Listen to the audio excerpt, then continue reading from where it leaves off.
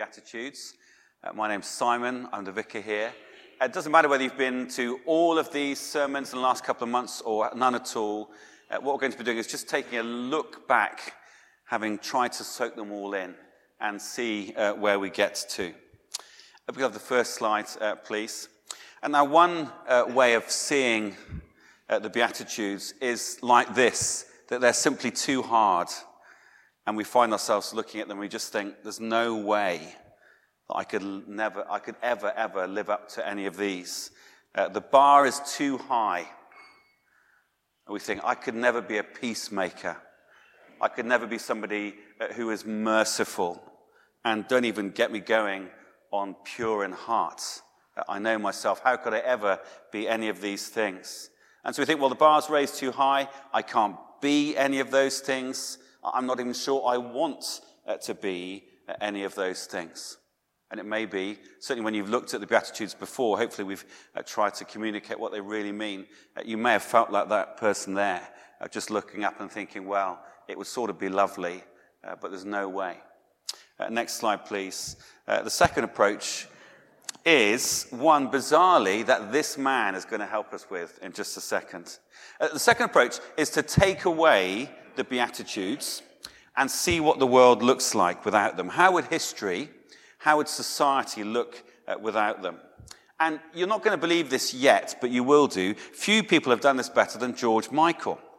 That may surprise you. I'm not thinking early Wham, which this clearly is.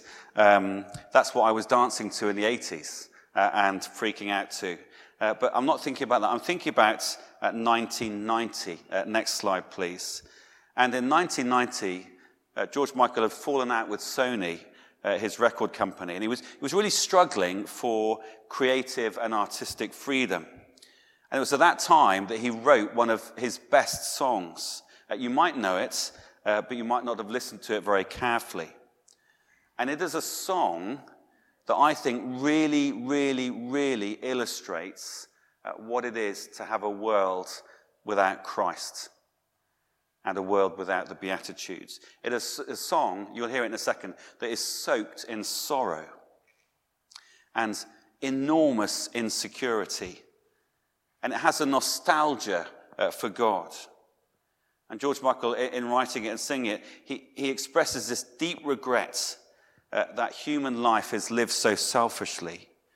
And he feels, as he writes the song, that ours is a world in which God has turned his back on our world because God is so fed up with being ignored and by the grasping stupidity of our actions. So in just a moment, we're going to listen to the song. And as we listen to it, I'd like you to have two questions in mind. The first question is, how does the song make you feel? And the second one is to ask you which bit of the lyrics grabs you in particular. And the lyrics will be on the screen, so you should be able to see those too. So how does it make you feel? And which part of the lyrics particularly grabs you? So let's listen to the song. We could spend all evening just thinking about that song, the lyrics and the content, so powerful. But just very quickly, just maybe with the people next to you, how does it make you feel listening to it? And were the particular lyrics that sort of jumped out and grabbed you? Just for 30 seconds.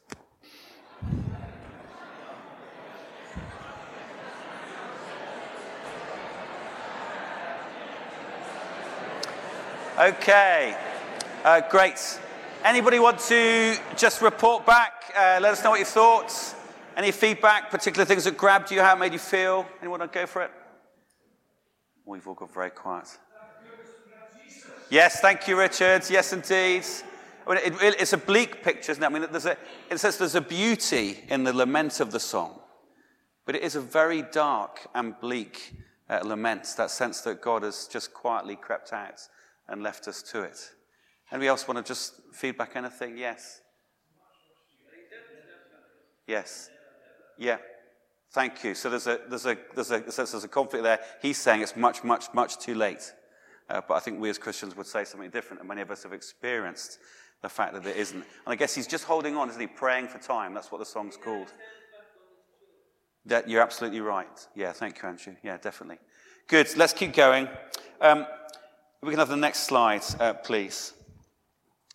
As we look at these Beatitudes, the first thing we want to remind you is that Jesus sets out these Beatitudes as radical but beautiful alternatives.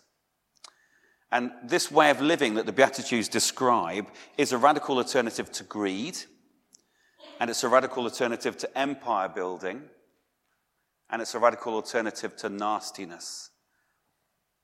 And so it's in the song, that's what George Michael is doing. He's lamenting the way those things have gripped us, and the way that hope seems to have disappeared, and the way that hate that seems to overwhelm us.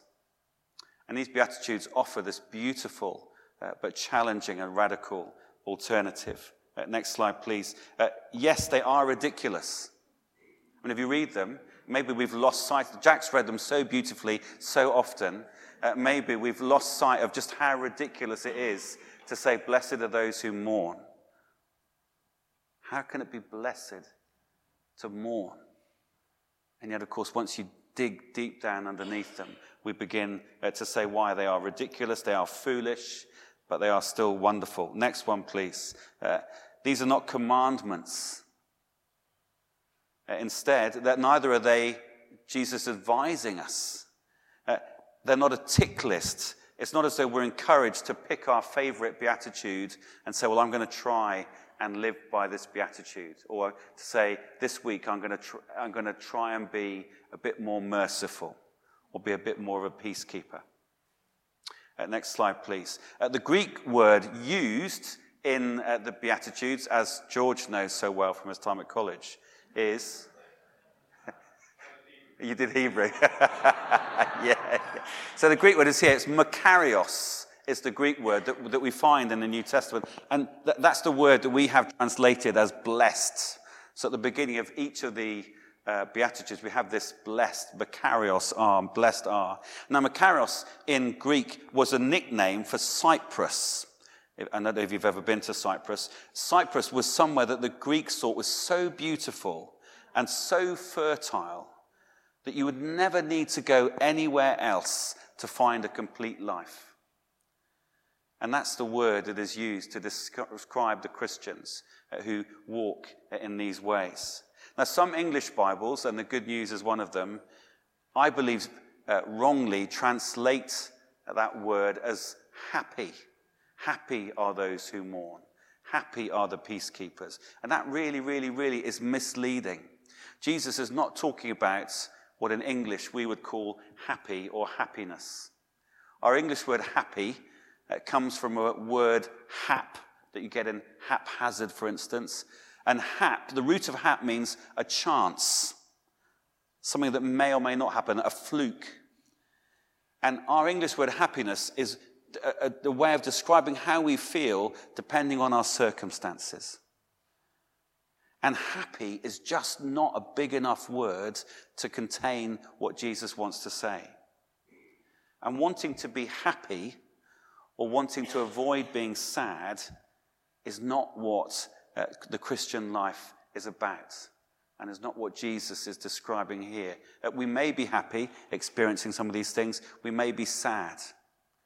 And actually, that's a really powerful thing, because happiness, of course, is such a dreadful tyrant to us. And we feel if I'm not happy, therefore I'm not living life as I should be. But actually, Jesus says there is blessing in mourning. There is blessing in the giving and receiving of mercy.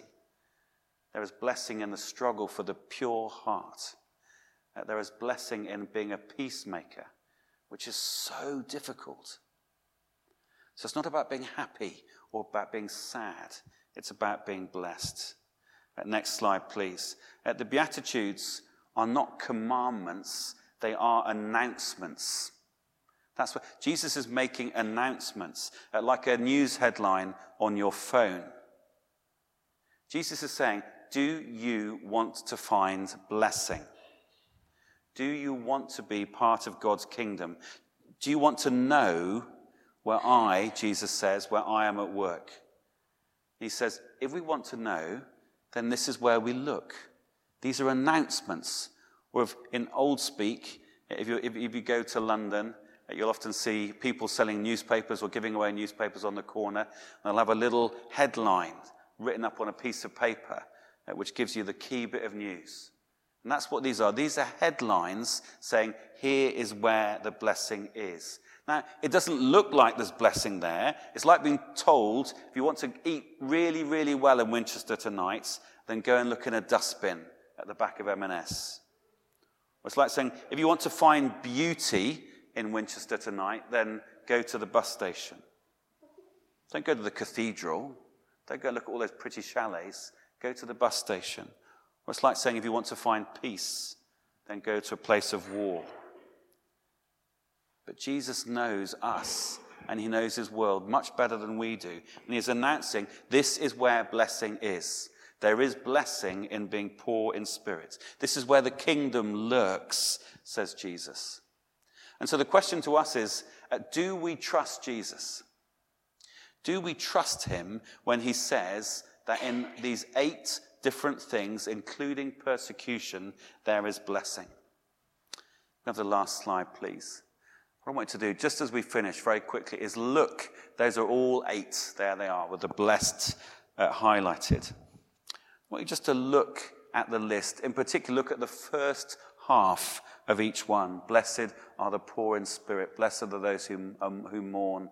Blessed are the weak. This is Jesus' announcement about where blessing is to be found. And most of us, when we feel poor in spirit, and most of us feel poor in spirit some of the time, we want to run away from that.